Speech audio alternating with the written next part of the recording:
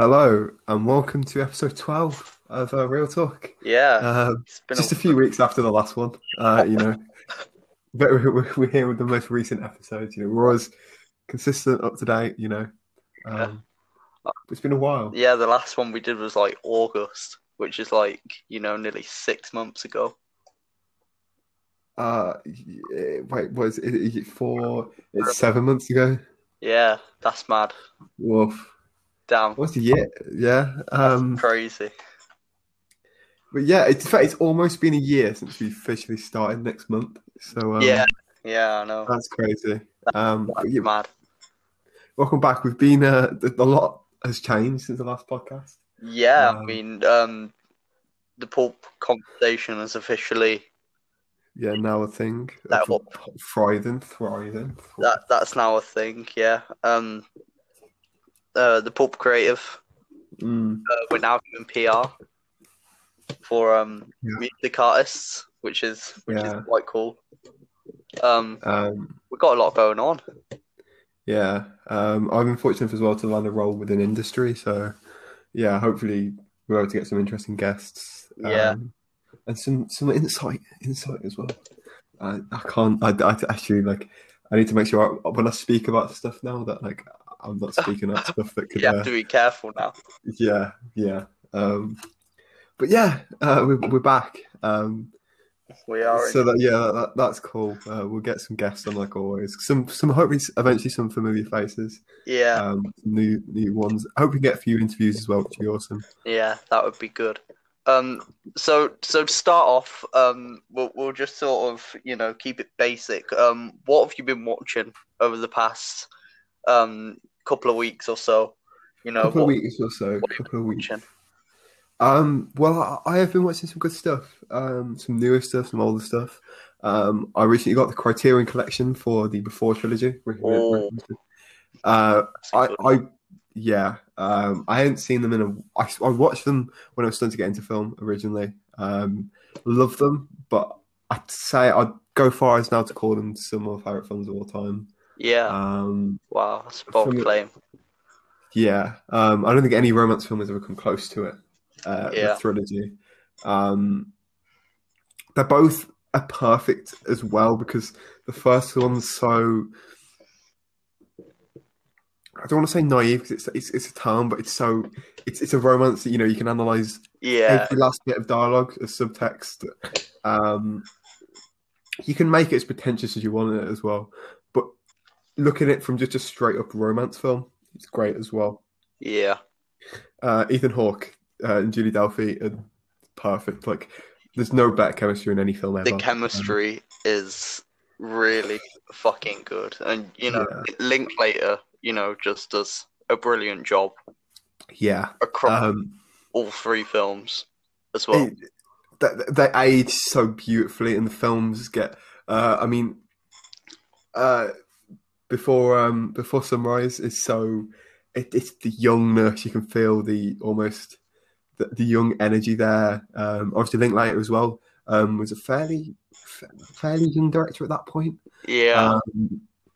Everyone's early on in their careers. Yeah, we're looking now back at 1995 or something when Sunrise came out. Yeah, and then as it aged, and I think Before Midnight, looking at the third one, everyone's old now, and it shows the good, the bad, and the ugly of love. Yeah, I think one of the things that really works for the trilogy is there's a solid 10 years between every film. And I think that's one thing that I think normally, leaving that much space, in a series, especially if it's a big franchise, that would often be a huge mistake. But I think with this, it really works for 100%. the characters and the development, and it may not seem like a big deal, but it kind of it is inadvertently so well. For me as well, I think what I really like about them is the chemistry in each film is perfect.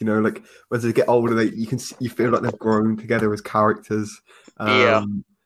the second one I love.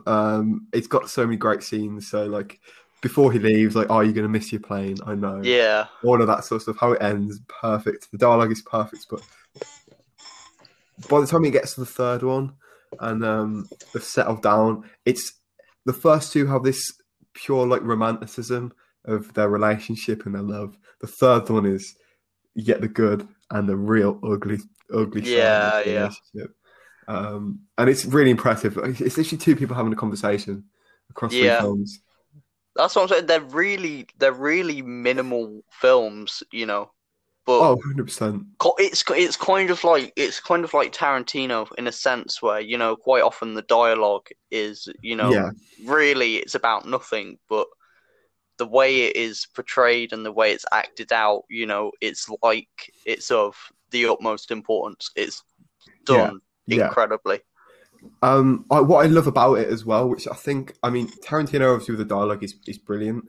But a lot of the times I think with Tarantino, his characters, as much as I love all of his films, and I love them a bit as a director, brilliant. Took on like a film bro here, but yeah, I do love Tarantino, and I'll get on to another film that I've recently watched of his. But Linklater creates people.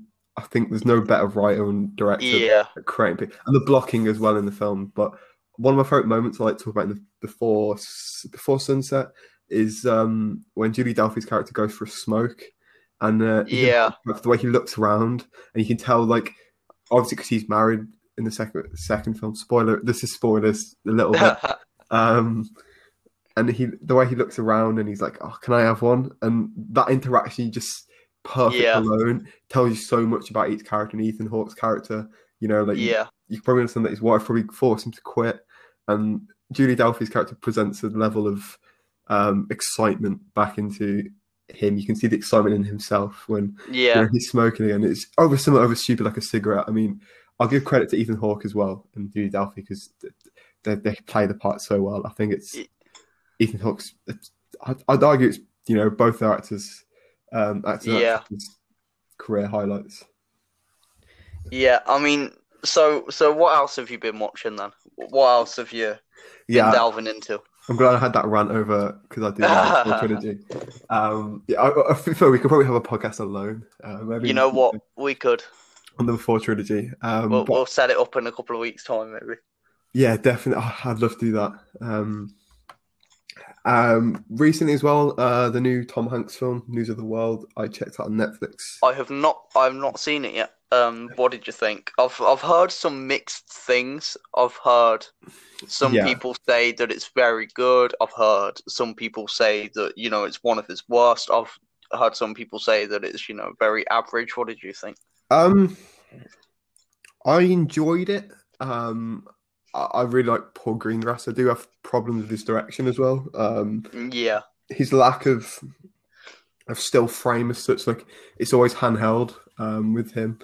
And it's kind of distracting at times. But what he does so well as director is the building of tension. And there's a few really tense scenes in the film, particularly one on a ridge.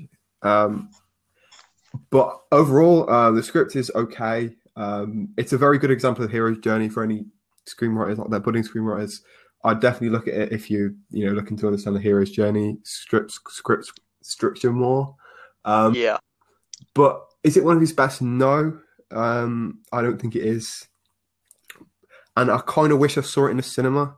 Because you can tell Paul Greengrass and everyone involved really wanted to make a Western. A lot of beautiful shots. And it's something a bit similar to The Searchers, John Ford's The Searchers, where it's got beautiful wide angles. And it's a shame I couldn't have seen it in cinema. Yeah. I think that's one of, you know, the painful things for us at the moment is that, you know, we can't really do anything at the moment in terms of cinemas. You know, we're going to miss a ton of films because of HBO Max, things like Mortal Kombat, Godzilla vs. Kong, Snyder Cut, Justice League. You know, we're not going to see that at all. Which, you know, it's painful, but, you know, if you live in the UK, you'll know about, you know, the whole roadmap thing. And, you know, apparently by April, hopefully, things indoor hospitality will be reopening. So, returns to the cinema, hopefully in sight. We haven't actually been to the cinema together yet, man. No, I know. That is something that we need to sort out, obviously. As soon as we're given the go ahead. Go ahead, yeah, definitely. We'll have to go and we'll have see to something. Special release, even if we can catch a classic. To be honest with you, that's one thing that I suppose the beginning of like the first sort of lockdown did. Yeah, enable was all of the classics were getting re-releases. Because obviously people weren't putting new content out, so. It was quite good in that respect. I mean, what did I catch? I caught like Back to the Future. Yeah, I did as well. I think I only went twice. I saw Back to the Future and Tenet. I want to talk about Tenet a little bit later on in the episode because obviously we'll get onto that. We haven't actually said this yet, but the theme of this episode is sort of like favorite cinema moments and films to see on a big screen. Yeah. So we'll definitely get into that a little bit later on because that's something that I really want to rant about. 100%. But news of the world, man. I think again, cinema moments. It definitely, I think, deserve the cinema treatment. So if you can catch it in cinema, but Tom Hanks and there's a girl in it. She's a German girl, I believe, and she basically. When she moved over to the US, she got caught up with some Native Americans, so she learned their language and everything they do. Basically, that's what she knows. She knows nothing about any other culture but the Native American culture. Yeah, and it was her and Tom Hanks's character who goes around. States reading the news to people who don't have time or I guess aren't literate. He'd read newspapers to people, which again is a relevant subject in itself and how people get the news now. And with modern, I do think it has a lot of really good topics and themes that are so relevant now today. How people interpret the news and how people are read the news for. Even down to storytelling now, it's so important through lockdown. I mean, whether you've been reading, like literature, watching films, watching TV shows, that sort of thing. And it shows as human nature, we thrive on stories. But the chemistry between these two characters and understanding how language as well, how language can change someone's perception of a thing or the world. And some of the best moments of the film just came from Tom Hanks' character and this little girl, who's brilliant, by the way. Not sure her name. I'll find out. But their chemistry together is great, and I think the highlight of the film. But overall, it at times it was a little slow. The pacing does drop off occasionally. But overall, I definitely recommend people checking it out. Yeah, sounds good, man. Helena Zengel, that's the girl. Is that her name? She was great. Yeah. To be honest, I've been doing some rewatching over the past week or so. What did I watch? There was actually a new watch for me of an older film. That obviously, if you have Disney Plus, you'll know that the price has gone up and there's some new content on there. Oh, Star in it, Star. The Star content, and I was sort of browsing through that, and I was I've always been meaning to watch High Fidelity, starring John Cusack. Yeah. And I gave it a watch about 3 days ago. Yeah. And I thought it was pretty fucking good, to be fair. Obviously it's kind of like a kind of cheesy / pretentious, rom-com sort of thing. It kind of reminded me of when I watched. I haven't seen it for a few years now, but similar to like something like Annie Hall. It's so pretentious, but in a funny, like it's overly pretentious to like a point where it's funny. Yeah, that's the thing. And like honestly, I thought it was pretty brilliant. like I wasn't expecting it to be, you know, anywhere near as good as it was. Yeah. Like I didn't think it was going to be, you know, that sort of, and it is kind of like a cult classic now because you know, it barely broke even at the box office. So I think they only turned over like a couple of million. And you know, Jack Black's great, John Cusack's great. I'd argue it might be Jack Black's. It's kind of for me like an iconic role for him. Because it was, you know, it was like his breakout a couple of years before like Pick of Destiny was released, and that was sort of like his breakout. And it is like when like I don't think there's many of Jack Black's films that I actually haven't seen, and like it really does stand out for me. Alongside like the Pick of Destiny, you know, School of Rock, that sort of stuff, and the music incorporated into the film is just brilliant as well. After reading it, after watching it, I actually picked up the book, written by Nick Hornby. I managed to, I picked that up, and I've been reading that, and it's brilliant. Trying to think of what else I've actually along with the star content, I rewatched The Life Aquatic with Steve Zissou, as well. And that was one of Wes Anderson's that really I didn't dislike, but it was always one of, you know, my sort of lesser favorite ones. Yeah, it was a strange one. It's the only one where it was because I want to say it was panned when it came out. Yeah, I mean it was always one of the ones that like I didn't hate, but like I didn't really sort of I guess connect with it as much because I watched it when I was a bit younger and I haven't seen it for a few years now. But like giving it a rewatch, I'd say I connect with it a bit more. I'd say it was definitely better than I originally thought it was. And that was a nice rewatch. I rewatched the Darjeeling Limited as well. Yeah. Which, you know, I've always held in pretty high regard. Brilliant casting, you know. Oh yeah. One of Anderson's best. I think Rushmore and Grand Budapest are also on there. I'll probably give them a rewatch. Oh, to be fair, yeah, that'd be quite good because isn't when is his new one coming out? Oh, the French Dispatch. I'm not 100% sure if it's been given a new date yet, but I think the initial release was for January 2021. Yeah. It says here that that was the release date in Slovakia, but I'd be curious to see because I do need to rewatch some. I haven't seen Grand Budapest in years, man. Grand Budapest is, you know, brilliant. Yeah. But yeah, there is expected late 2021, so maybe we'll have to go and see that together. Oh, 100%. When that's finally released.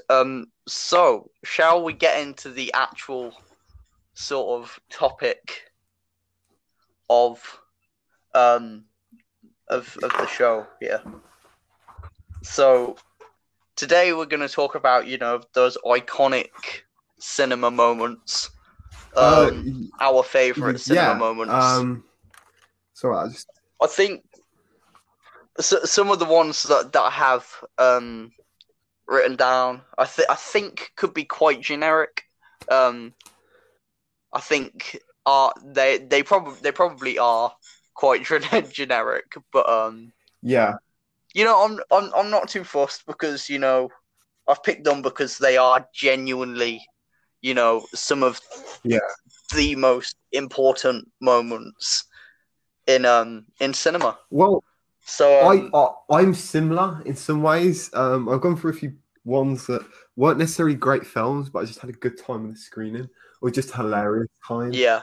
I've got one where it was like a terrible one, but it was like hilarious, but it was also lost my hope in humanity. But yeah, like I thought this was as well with the idea of the greatest like cinema moments we've had. I read last month's issue of Empire magazine. Yes. With the greatest cinema moments, and I was like, oh, really great context. And if anyone hasn't read it, it's £5, and it was a really very good read. I do like Empire, and obviously with Edgar Wright's piece. And if anyone's listening to the podcast with Edgar Wright, and then he's done one with Tarantino as well, that's great. Yeah, but so do you want to go for your first cinema moment? Yes. So I think this is going to come as a kind of surprising one, really. But it was a Pixar film. It was Inside Out, and it's a film that I really like, but I haven't seen it since it's been in cinema, and I saw it in cinema.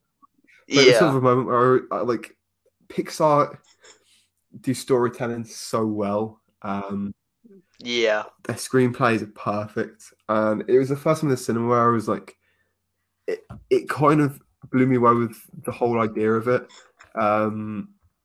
And I was really happy with, because Inside Out, because obviously recently Soul came out, which is great, and I had the similar feelings that with Inside Out, that the storytelling and human nature especially is what interests me the most with storytelling, like emotions, how people react to certain things, and I suppose technically the human psychology as well, because it's just really interesting to me. And Inside Out was one of those moments where I want to say I was really in love with cinema, but it's one of those films that you watch when I saw it in cinema. It came out 6 years ago now, so I was like 13, and I was like, oh, like I actually want to do something in this medium.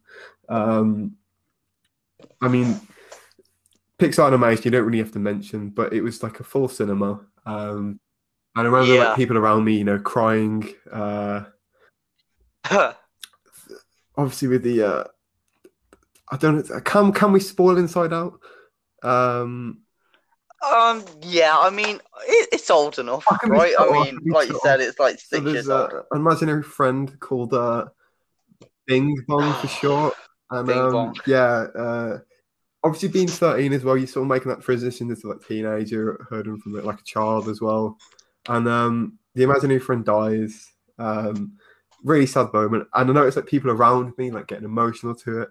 And it was the first time I've sort of noticed as like an audience interacting with a film in a cinema. And that I just remember looking around, people sobbing, like that was somewhere it showed me the power of storytelling, the power of cinema. And this is one of the reasons why I also want cinemas to just carry on existing, because we don't want them to die out. And then over a kid's film at the end of the day, technically, I mean Pixar is much more than that, but Pixar films always have been. But just seeing that around me, I'll never forget that moment. Yeah. So the first moment that I want to talk about was it wasn't too long ago. So myself, one of my friends Joseph, and another of my friends Daniel, who has been on the show before. Star Wars prequels episode. Oh yeah, that's a good episode. Go check this out. Go check it out. But anyway, we managed to get tickets to go and see Avengers Endgame at midnight. And obviously, this is one of the biggest finales in cinema history. Ending, kind of the first main story arc of one of the longest running franchises ever. And it was great because I was hungover. We'd just been to McDonald's and I'd necked 2 espressos, and we were all like so nervous because obviously this franchise, even though not all of it has been, even necessarily good. Yeah. It was kind of like, this is the end to one of the, biggest series that, we've paid attention to. We've analysed every detail because we're huge fucking nerds, And it was crazy. And I think I'm going to go ahead and spoil it here just a little bit. But obviously, this was like a crowd that has been waiting for this film for like 10 years. Yeah. And, like right near the end of the film, like the last 20 minutes. I mean, even throughout the film, the crowd is extremely interactive, and I'm not even complaining. It like normally I'd like people talking and shit. It would really piss me off, but like everybody was doing the same thing. Like everybody was like discussing and stuff, and it was great. Yeah. And there's a scene where Mjolnir, Thor's hammer, it is like flying across the screen, and you don't know where it's going because Thor is pinned down by Thanos. Yeah. And Captain America was then shown wielding Mjolnir, and it was one of the most crazy things I've ever witnessed. It's like the videos of like England scoring at the Euros, and the whole crowd just goes like ape shit. Yeah. It was literally like the exact copy of one of them. Everybody's like jumping up and screaming. There's fucking popcorn everywhere and shit. And it was like absolutely fantastic. Like even though Endgame didn't, turn out to be this cinematic masterpiece, it wasn't the most incredible film I've ever seen. But that moment, it really showed the power of cinema. Yeah. The fact that a screen, it was a massive screen as well. Yeah. They've become so invested in this series that, that happened, and like the whole place just went fucking nuts. Yeah. It was one of the best cinema moments I've ever experienced. Yeah. Obviously you got the whole argument at the moment. Kind of stemmed from Martin Scorsese, funnily enough. What is cinema, etc. And I mean, I will. In all fairness, I think he has been misquoted a lot, and a lot of people misinterpret what he's saying. Yeah. A lot of it I would actually agree with. But it shows, I think, anything more than ever, especially with Endgame and Infinity War. It shows still the power of an audience being there. And that's how I'd always 100%. Argue that cinemas will always be around. Of course. I mean, it is just like, I mean, I had a similar experience with when I went to see The Rise of Skywalker. Yeah. But it was like the opposite way around. And everybody was like on their feet and they were booing. And, they were laughing because of how ridiculous this film is. But like, it's like the power of cinema is just, I'd argue that it's no different to a gig. Oh no, getting people involved in the cinema is just as important as getting people involved at a gig. 100%. That's a good leeway into Star Wars. That is, because another one that I remember a lot and I adore is Force Awakens. For me, that moment at the end, whether you agree with the rest of the film or not, which you could also argue that the next moment was actually ruined by Rian Johnson, whatever side you're on. I didn't love that moment, but I do like Last Jedi. But that's for the Star Wars episode if you want to go back and visit them.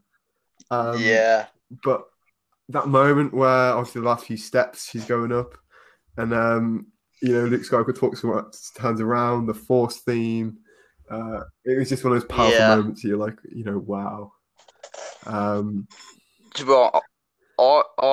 remember going to see The Force Awakens. I'm trying to think how old I was because it came out in 2015. I was 15. If I'm 2015, if I'm not wrong, which would have made which is like 6 years ago, which would have made me like 12, which is making me feel like super old right now.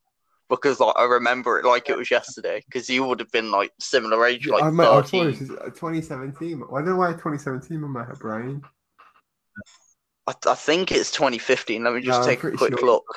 2015, yeah, that's crazy. That is like awful. But like, yeah, I remember going to see it, and basically my like local like I think it was an Odeon I went to see it, and they were doing like earlier screenings in the morning. So I think I went to see it for like 8 o'clock, and I went with like my dad, and it was like crazy because like even though it wasn't like the best film, and I would argue that it's apart from some of it, it is very subtly a carbon copy of A New Hope. But like still, it was like I've grown up watching even everyone's Star seen Wars, like the Millennium Falcon. It's still a powerful scene. You know, that film could have been dog shit. Yeah, that's what I'm saying. Nostalgia does. You know what anyone says? Nostalgia still has an impact on an audience. Yeah, and it was like I've grown up. You know, I've grown up watching Han Solo, and I've grown up, you know, watching Luke in the original trilogy. You know, I've grown up with the prequels and, you know, stuff like Clone Wars, and Star Wars had like a huge impact on me. And then, you know, for Force Awakens to get announced, I mean, I remember when it was announced, I remember just being like, oh my God, you know, they're carrying on Star Wars. I mean, now I wish they didn't. I wish that the sequels had never happened. But at the time, I was like, damn, they're carrying on Star Wars. And I was like, this is the most mental, batshit crazy thing to have ever happened. This is like, you know, this is what my life has been leading up to and stuff like that. And, you know, it was crap. But you see, I don't hate The Force Awakens. I was like, okay, it's not bad. I think it was a safe introduction to the trilogy. I think the reason why it has left such a sour taste in my mouth is really because it's been jaded by the other two films for me. The other two films were, you know, absolutely sickeningly poor attempts. I'll always make the point that I really like The Last Jedi. Yeah, I know you do. So, you know, the things that I don't like in it, but the things that everything I do really like in it as well. I've got no forgiveness for The Rise of Skywalker. That was terrible.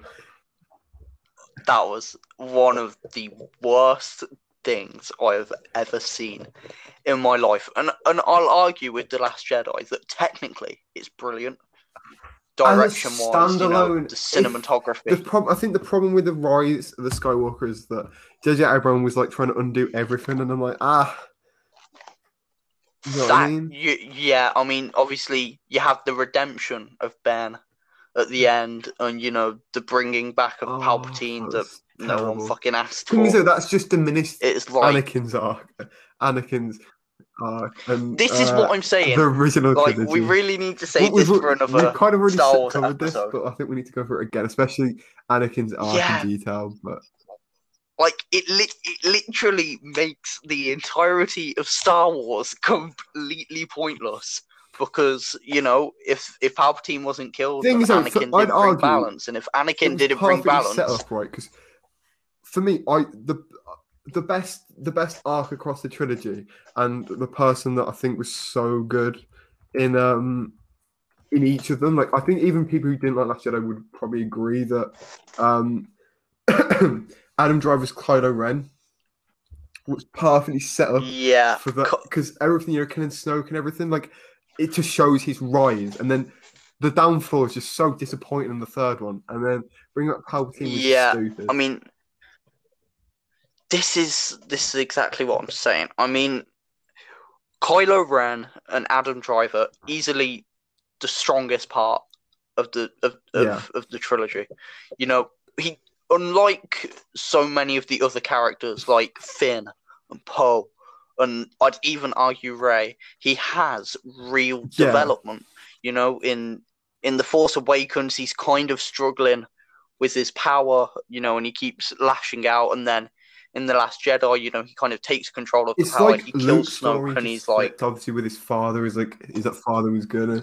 yeah, For me, it's like everything. That whole arc with Han Solo, Leia, and Kylo Ren. I don't think that was explored enough for me because I feel like they could really put a lot of money, all their bets on that. yeah. But as much as I can see people's criticism for Last Jedi, and I don't think it's a perfect film at all.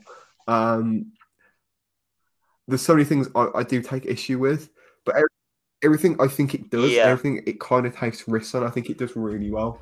And I do like Luke's arc in Last Jedi, which a lot of people may find unpopular. And the things I don't agree with, but I think his whole arc in that film is really good, and it's quite good. And it's kind of. I like how everyone always hates the part where like he kind of rips into the Jedi, but come on, man, the Jedi are stupid. There's no time.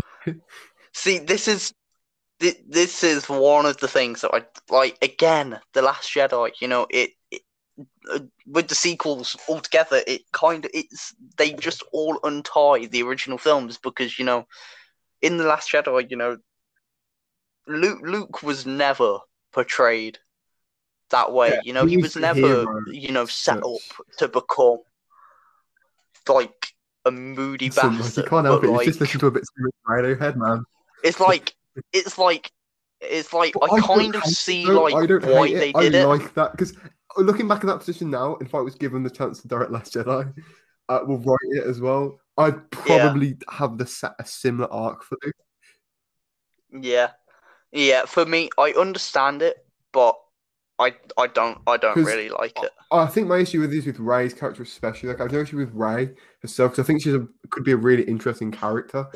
But you can't have Luke Skywalker be the hero at the end of the day. And let's say if he was the hero and, you know, he was the Luke we always knew, he would not have that impact he would have. Because The Last Jedi is great, you know, everything with the whole when you know he it sounds dumb. It is dumb in my head, but you know when he what you call it himself to Kylo Ren in a fight, and he's like I suppose it's like a projection. He projects himself. Yeah. I can kind of see how people see it as dumb, but I don't think it's that bad, and I think the way it was directed anyway, it's quite a powerful scene. Yeah. So I'm going to move on to my next one now, and my next one is Logan. So Logan is a memorable one for me. It's like it was one of the first sort of like 15s that I, you know, had to sneak into because I was like a couple of months off. And I remember, I did the old buy a ticket for one film and walk into another. That's a classic. I'm trying to remember what I bought a ticket for. It may have been like the Lego Batman movie or something like that, and I ended up seeing that anyway. But and again, not only is Logan a huge shot of nostalgia, it is fucking fantastic. It is one of, if not the best superhero films out there. I'd agree with that. I haven't seen it in a while. Last time I saw it was in black and white, actually, with the whole Blu-ray. Noir. The noir version is you know, it really adds something. I remember when I picked up the Blu-ray and I remember like going through the features and something like noir, and I thought, oh, all right, that could be okay. And I remember watching it and I was like, wow, that, you know, this really adds that like extra layer to the film. But it was one of those films where, again, growing up with, you know, X-Men and Hugh Jackman as Wolverine, and it was, you know, that big sort of send off. You know, it's not like he left it open. Everybody knew it was his last film in the role, and you know that send off at the end. You know, it was just one of those things where it was like I kind of didn't see it coming. I mean, he was kind of just, thrown on a tree. And one of the things for me was that it was, incredibly brutal.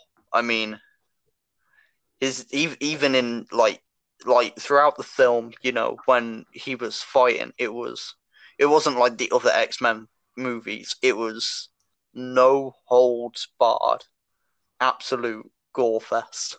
And then even in his death,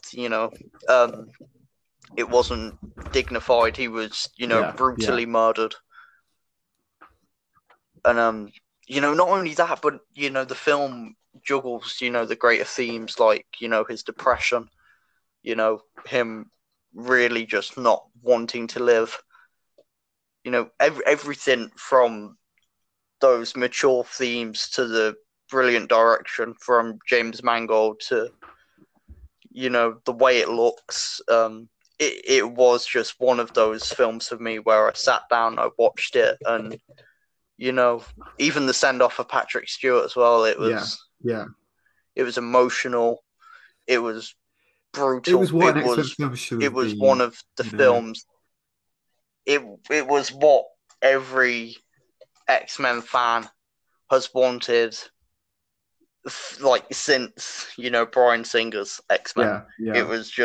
It was a really incredible send off for Wolverine. It was just very good.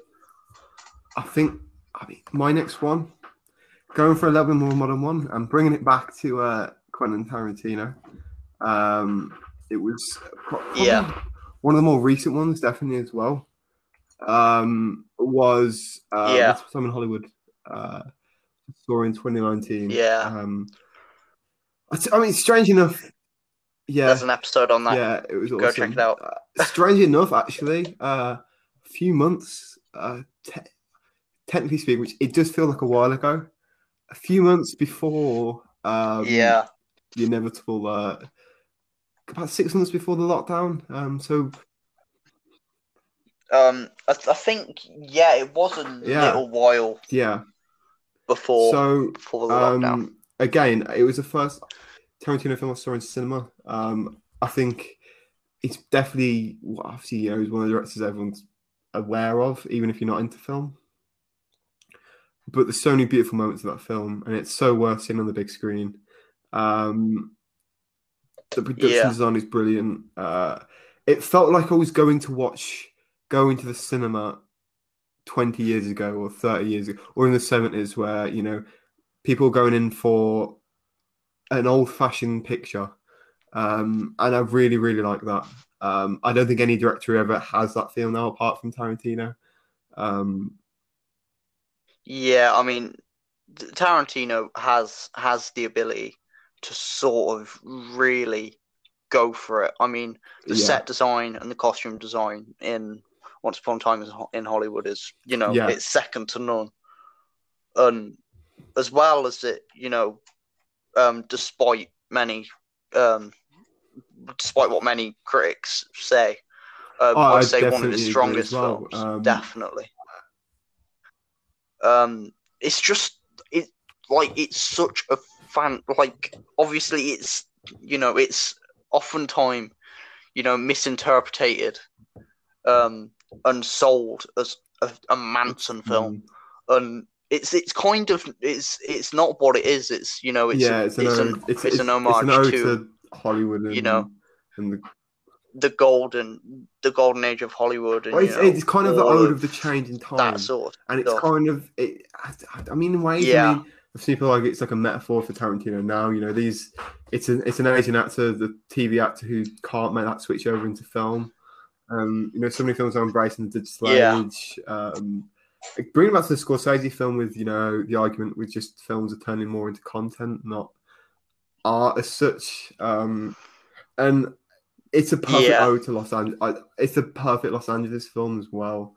But I felt like I was going back in time, even going into the cinema, even though, I did watch it on a digital projection, unfortunately. I felt like I was going back in time to watch in the 70s picture show, Leo and Brad Pitt are great. perfect. The chemistry there is, but did anyone expect anything less? It was Brad Pitt, Leo, and even down to I'd argue it's Tarantino's most mature film as well, and one of my favorite moments. Obviously Sharon Tate just going around her day. Like the whole Manson situation has kind of overshadowed her as a person and as an actor. Like she was a star. Going to be a star. So just watching her go that day, and Margot Robbie's brilliant. But my favorite scene perfectly that I think sums up Margot Robbie is really Tarantino's ode and love for Los Angeles and cinema in general is the out of time. I know what you're gonna say. Rolling Stones montage, everything all lighting up Los Angeles, and if anyone knows anything about that, obviously the Manson family on that day, it happened, and you see all the lights come on Los Angeles. It's eerie, and it gave me goosebumps, and it's a film I'd love to go and see again if the opportunity. If it ever re-releases. So one of like my last one that I prepared for anyway, is not necessarily a good experience, but nevertheless it's an experience that I enjoyed. I was excited to watch, and in the end it was really disappointing for me personally, and that's Tenet. So obviously, with the whole COVID situation, cinema going was very difficult, especially in the UK. And Tenet was one of the films that it got a release. Cinema quote, and it was meant to save cinema, and I was so excited. And it did. It completely fucking bombed, It was bad. It was just like, it's not even to be honest. I'm so like sort of 50-50 about it even now. I mean, I've seen it twice, and I'm still was it actually sort of meant to be Nolan's masterpiece? Because it was one of those films where it was so like mind-bogglingly.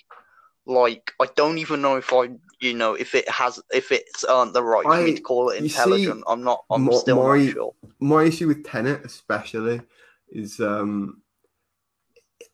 with Nolan, you had these beautiful visual spectacles, these crazy, like you look back to the low gravity sequence in Inception, but his films like.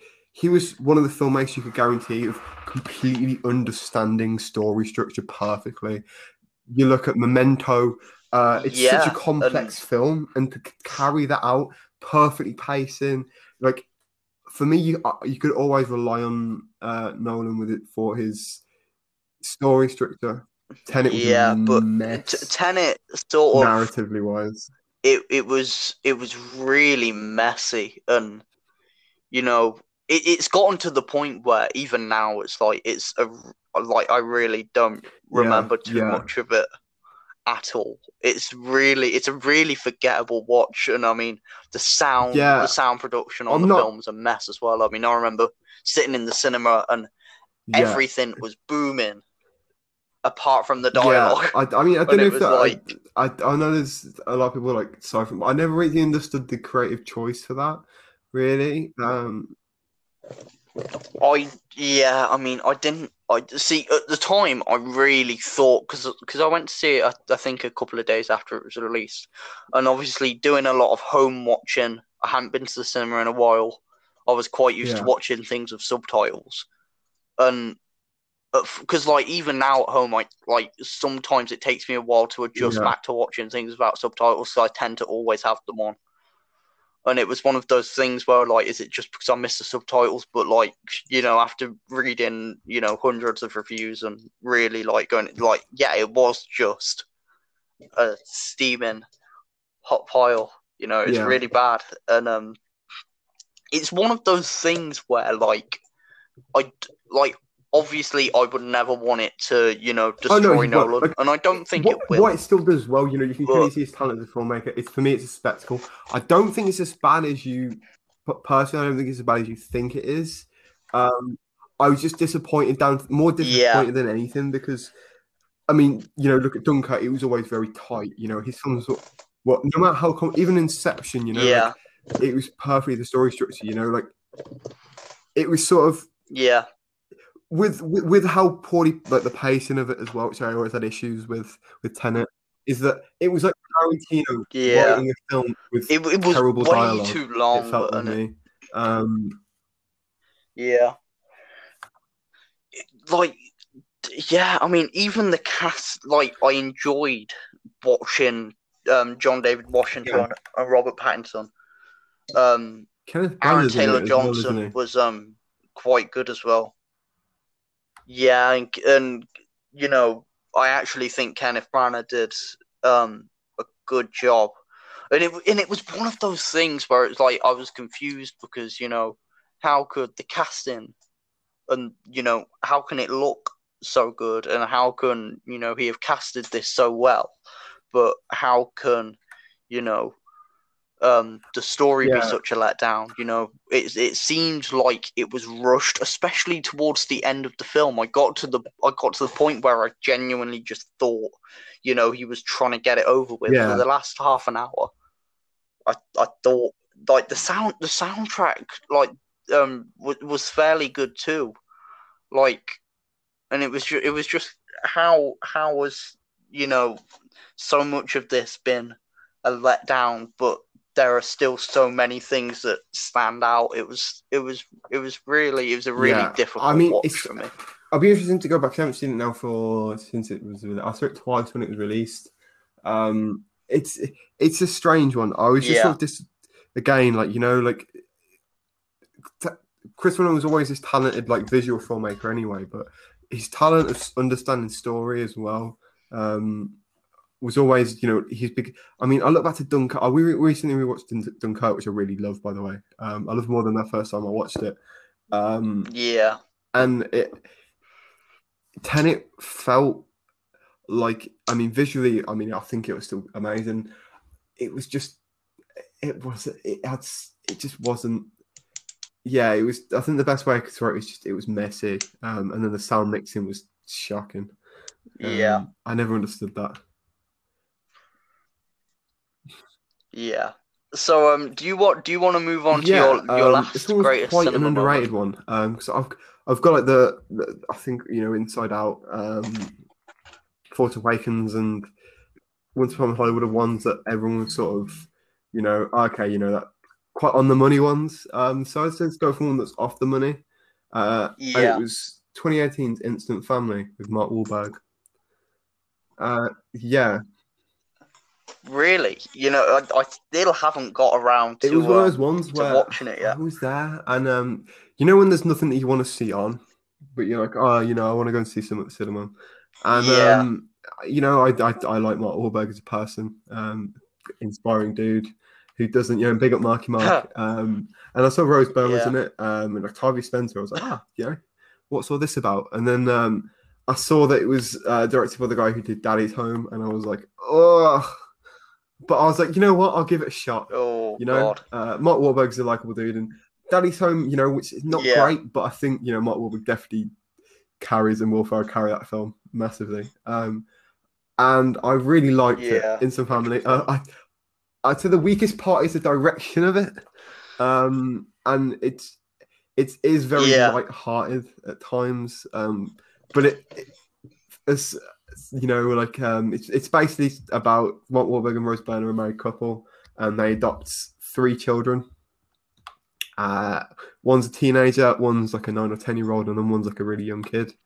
And I like, it doesn't capture, like, the real down and dirty of, like, adopting children, I assume. It's still got the very Mark Wahlberg Daddy's Home feel. But it does have some really deep moments. And, I watched it in, like, an empty cinema. I was with a few friends for it. It's not really a film that you imagine, like, the boy go with the boys to see, but we sat through Instant Family. With the boys. But everyone was almost in tears at the end of the scene where the older girl, and it was one of those films where it's just got so much heart, and the chemistry's there. And despite some really uninspired direction, it's definitely worth the time and the investment, because it's just it's just so well intentioned as well, and a pretty good soundtrack by, I think, Dan Auerbach from the Black Keys is part of it. But I just had such a good time with it, and it was such emotion. And, it shows that you don't have to be Tarantino or be Star Wars or Pixar to tell such a well-intentioned, good story. Yeah, that's a really cool pick there. What I want to do quickly, obviously we are both, fairly young. Oh yeah, I mean, we can't really be like, we're watching Raging Bull in the cinema. Everyone hated it, and we really liked it. So obviously we've missed quite a lot of big films in cinema. Give me just quick fire. Give me your 5 top films that you wish you'd have been around or been old enough to see in cinema. Okay, that is a very, very good question. One which I wish I saw with friends would be Dazed and Confused. It's one of my favorite films of all time. Dazed and Confused would have been. There's nothing much I can say. Linklater's a genius, as I've already mentioned earlier with the Behold Before trilogy run. What we'll do quickly. In a couple of weeks' time, we'll do a Linklater episode. We'll do it. I need to see. We'll do a Linklater episode. School of Rock, Dazed and Confused.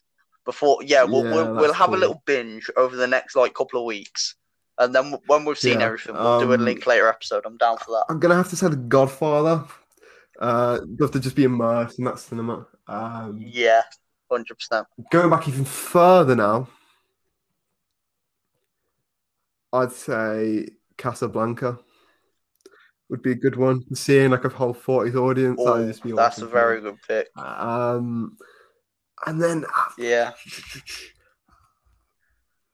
you see, one thing that I've always really liked are exploitation films.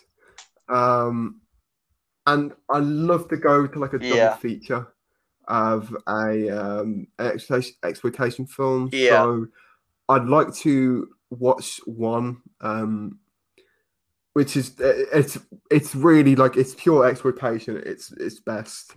It's sleazy, it's dirty, and it's just it's great. It's called Malibu High School. It's about a girl who's she's failing at school, so she decides to use her body and to up her grades. She sleeps with the teacher. She gets a drug dealer, and she becomes quite well known in the drug dealer world. And it's a rags to riches kind of, and then the fall of her and everything. It's just pure exploitation set in Malibu. It's so much fun, and I'd love to go to an exploitation film to see one of them. Yeah, so I'm gonna put Malibu High School for one of them because it's one I watched recently. Yeah, and then I'm trying to not be generic here, but I feel like I kind of need. I really want to say. I'm not gonna say Star Wars. Yeah, because that's quite an easy one. Yeah.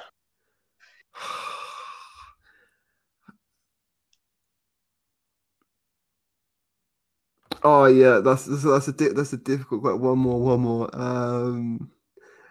There's so many. I kind of want to choose a Rebel Without a Cause pick as well because obviously it's an iconic film for the generation. But yeah, 100%. I'm gonna go generic Jurassic Park. I think would be cool. Yeah, that's a good pick. Do you want mine are fairly generic. Yeah, number one, I've got Inception. Which when Inception, I feel like I've got when Inception came out, it was either 2000. To be honest, I feel like I probably could. I think I was 7 or 8 when it came out, so obviously I didn't see it, but I did see it. I think it was a year or two, maybe a couple of years after it came out. I feel like that would have been incredible to see on the big screen. Kind of like Tenet, but good. I feel like that would have been really good. The next one I've got is The Departed. The Departed is arguably one of my favorite Scorsese films. Mark Wahlberg's in that as well. Mark Wahlberg, yeah. So many quotes in that Mark Wahlberg for the win. He must be a cocksucker in that film about 2,000 times. I think. That's such a good script. Oh man, it's just such a cool, gangster drama, and even though it's quite a long one, it's paced really well, and it doesn't feel like it's dragging out. And there are so many fucking twists, and I mean. This I'm gonna completely spoil it here, but this film is fucking 15 years old. Yeah, and there's a scene in the elevator at the end. Watch with the X's. That's Matt Damon and Leo DiCaprio. Watch for the X's, because there's an X every single time there's a death scene. It wasn't. Yeah, it's just man, it. Yeah, I feel like it might have done. I think it did. So. Definitely, it definitely should have done. Yeah. But yeah, The Departed, huge one for me. Next, Mad Max Fury Road. I was just I think Mad Max Fury Road came out in 2015. Which would have put me at 12. I never would have got in to see it, but I remember seeing it as soon as it was released.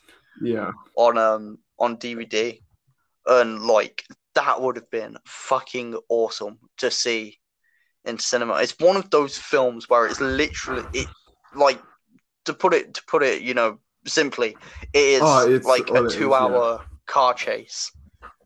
And it's awesome. There's some brilliant action in there. It was a really good revival of Mad Max. I mean, normally most of the time, I hate that, sort of reboots. I mean, George Miller directed it as well, didn't he? It was cool because it was a remake from the dude. Yeah, yeah, and it really did the original Mad Max justice. It really did it justice. My next pick it's kind of generic, but it's out of the box at the same time. Pan's Labyrinth. I recently watched Shape of Guillermo Water. del Toro. And I love Guillermo del Toro. It's such a But Pan's Labyrinth was it was one of those films for me that I saw from I wasn't too young, but I was fairly young, maybe 11 or 12. And it was one of those films where, I really sat down, I really looked at it, and I was like, wow, this is so cool. And I remember when I was in secondary school, I was about to say in one of our Spanish classes, we got to watch it for our class, and I remember everybody in the room being like, "What the fuck is this? Or are we watching this shit?" And I was just chilling, vibing at the back, and I was like, "Yes."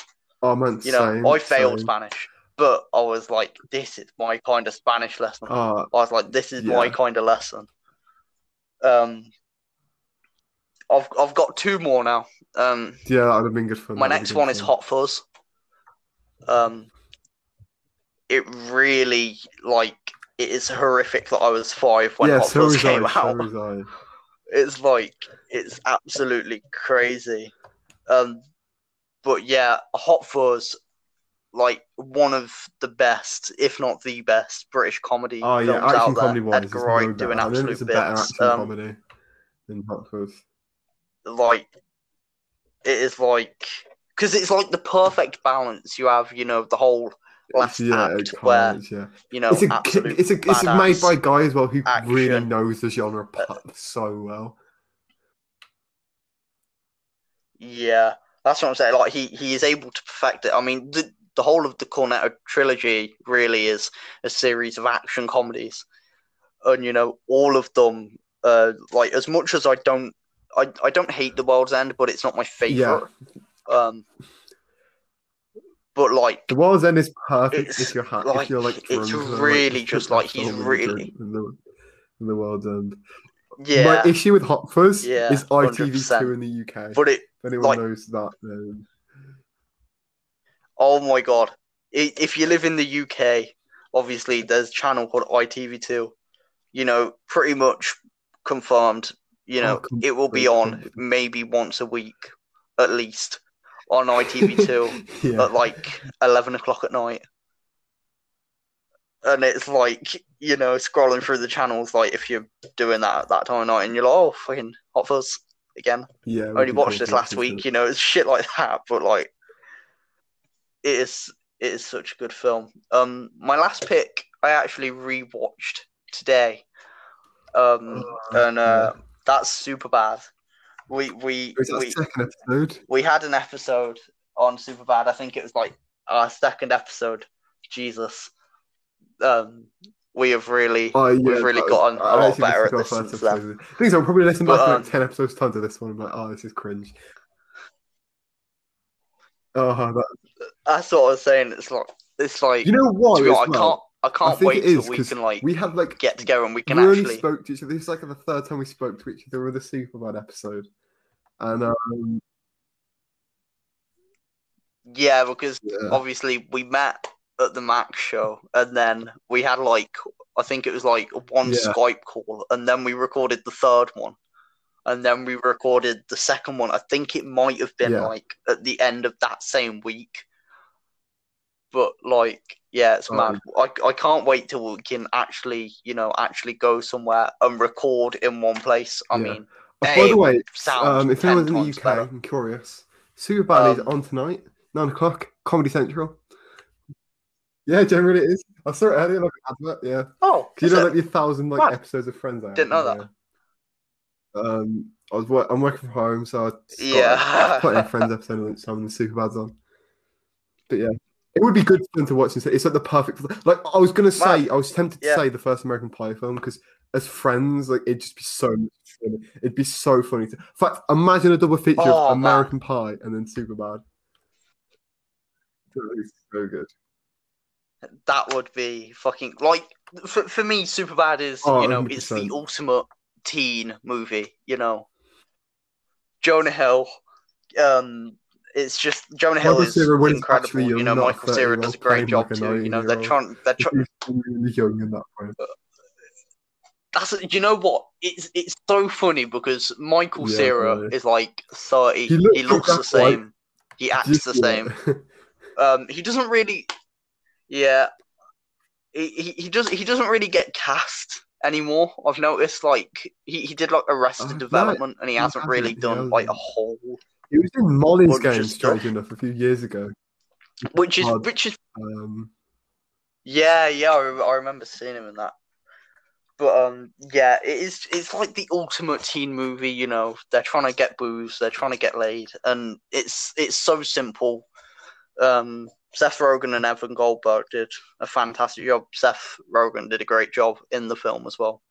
And it's just like the ultimate teen movie. And like, I remember my first experience seeing it, and I was, laughing out loud. I still laugh out loud now when I watch it, and it's like, and like I can just imagine even seeing it from in the the Richard and, like, Price what an experience Jonah Hill's characters were.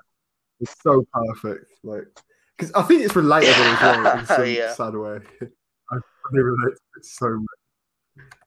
That's what I'm saying. It's like it is like one of those like stories. Like I remember a time, like me and my it's like have you ever had it where like all of your friends would be talking and you'd be like begging each other to like hold a sesh at somebody's house so you didn't have to go and get so you'd be like just message your mom. You'd like all be out and like you'd be like no, don't fucking message her. And it's like and then you get that one poor guy whose mum says yes, and his house gets like fucking trashed. And it's just it gives me those sort of vibes. I know it's obviously re-edited. Yeah, but, it's you can tell it perfectly captures like teenage life talking. That's what I'm saying. It's just like it's such. Oh, it's perfect. Like the dialogue, like to a T, is It's like perfect. But yeah, I think this gives us a nice place to wrap up the episode. First episode in 7 months. We'll get back on it. I've actually been designing a new logo. It's kind of like the other one, but it looks a bit nicer. Before we wrap up, I think we want to go over the Golden Globes very quickly. Oh yeah, definitely. That deserves a little bit of coverage here. Some good, some good wins there. Sweep up everything. To be honest, yeah, I thought Mank was gonna absolutely dominate, but Nomadland, that obviously being in the UK, I still haven't seen.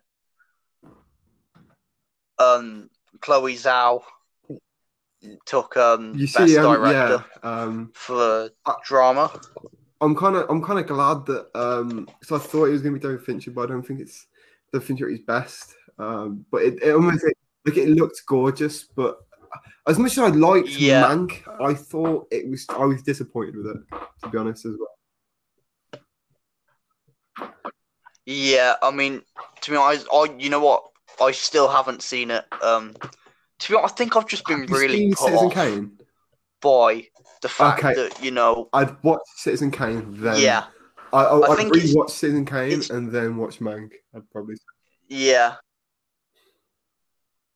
Yeah, I think it's just like, it's very easy with films to be put off because obviously I know that obviously personal opinion is, important, but sometimes it's especially with a director like David Fincher, who, has never really done a film that I've disliked. It's really hard to sort of step into that and, possibly watch this film and then, see that it's not as good as I wanted it to be and stuff like that. Yeah. But it's definitely one that I need to get around. I think everyone kind of figured it would be that the trial of Chicago 7, Aaron Sorkin would probably win that. And he probably did. I can't believe he got nominated for Best Director though, because as much as I didn't think he did a bad job. Yeah, I know. I didn't think he did the thing is with Sorkin is for me he's not a director. Yeah. For me, I'll always focus on his writing before I focus on anything else. Funny ones the Aaron Sorkin is too good to be working with director Aaron Sorkin. That's just but I don't think it was that bad. Molly's, he's definitely improved since Molly's Game. But I'm surprised he got put in. It was obviously been 2020, 2021. Yeah, it's not really normal time. Obviously Borat did pretty well. Borat did. To be honest, I was kind of expecting for Palm Springs to sweep the comedy awards because I've heard such good things, and we're actually getting it in April to Amazon Prime. Yeah, I feel like I'm so out of it as well because I see stuff and I have not seen that yet. That's what I'm saying. It's I don't think I've seen. I don't think I've actually seen many of the Golden Globe films that were nominated. I feel like I've barely seen any of them, and it's just not being able to see things in cinema. It really throws you off because I don't want to sit there and I don't want to watch Mank on a laptop or a TV. Especially a film about Golden Age Hollywood, and we're watching it on Netflix. It felt a bit ironic for the first time. Yeah, exactly. It's obviously, Chadwick Boseman won a posthumous award for Ma Rainey's Black Bottom. No, but again, I think that's cool, I haven't got around to seeing it just yet. I've seen clips and stuff. I've heard the performance. I actually have read the screenplay. Well, yeah. It's with Sound of Metal, which I did really like, and I've seen. Wow. I've read the screenplay before I've seen the film. Yeah, but before you. I'm kind of glad it got a nod. I didn't think it was going to win. Obviously, Sound of Metal. But didn't. Riz Ahmed get the best actor nomin. I was happy with that because he did a great job. And I'd recommend Sound of Metal if you haven't seen it. Last Night in Miami was really good as well. Both on Amazon. Available in the UK. If you're in the US, I don't know, figure it out. Both on Amazon. They've always been Amazon's got some pretty good stuff, actually. I think scene. They've got their recent years with the awardsy stuff, but Amazon's always been like the awardsy dudes. Amazon's always been like, the more not even lesser known, but like the smaller, not huge blockbuster films. But I mean, Amazon's. You know what? Even Disney Plus is worth the money now. I'd say. Next few weeks. If you haven't checked out anyone, by the way, Star. They've got some really good stuff. So I saw the Edwards on there, which I haven't seen in a while. I was trying to get on Blu-ray, and I'm hoping they'll port it to 4K eventually. But we're in the early stages of that still. But I'm. But some impressive stuff. All of Family Guy is on there. I think Onion posted like an article today about because it got renewed for another season. I think Family Guy, and what was the article? I refuse to believe that people will sit down and watch an episode of Family Guy like uninterrupted. I mean, it is one of those things where it. See, for me, The Simpsons is, the superior cartoon show. And Family Guy is very much one of those. For me anyway. Like, I don't hate it. I don't think it's bad, but it is very much, for me, there was the Onion a background show. About, like, 100%. Everyone's favorite background show is renewed for a season or something like that. It is just like, again, ITV2 in the UK. If you know, you know. But like American Dad and Family Guy, all of the time. And again, I mean, like for me, they are background shows. They'll never be. I've seen what I've seen of it. Like I don't after like the first. There's so much Simpsons though, man. Like after the first 8 seasons, and now it's on season 30 odd. It's 32, I think. It's like, and it has it's never gonna stop. Imagine the last episode of The Simpsons, though. We'll probably never actually like sit in our lifetime. Oh, we'll never see the whole of The Simpsons ever. And that for me, that's really a really weird thing. But drama. It's just not gonna happen. There's just too much of it. So Star has some great stuff. Definitely recommend checking out Good Morning Vietnam. Futurama. This week has been a really good return. We'll get back into it. We'll discuss a topic for next week. Well, I think we'll leave link later to the week after because I think I still have a few to watch. But this has been it's been a great return. Hopefully next week and not in September, but every 7 months. We're doing the before trilogy, just every 7 months a return. Oh man. But and then hopefully in a couple of months we'll be able to go somewhere and record from the same place and have it edited properly and have it and have it sounding. Thank you guys for having sounding nice. And stuff. Check out our Instagrams. Link on the we also have the Pulp Instagram where we'll write a lot. This is like the music stuff and stuff, but we'll have all of our links somewhere. We'll have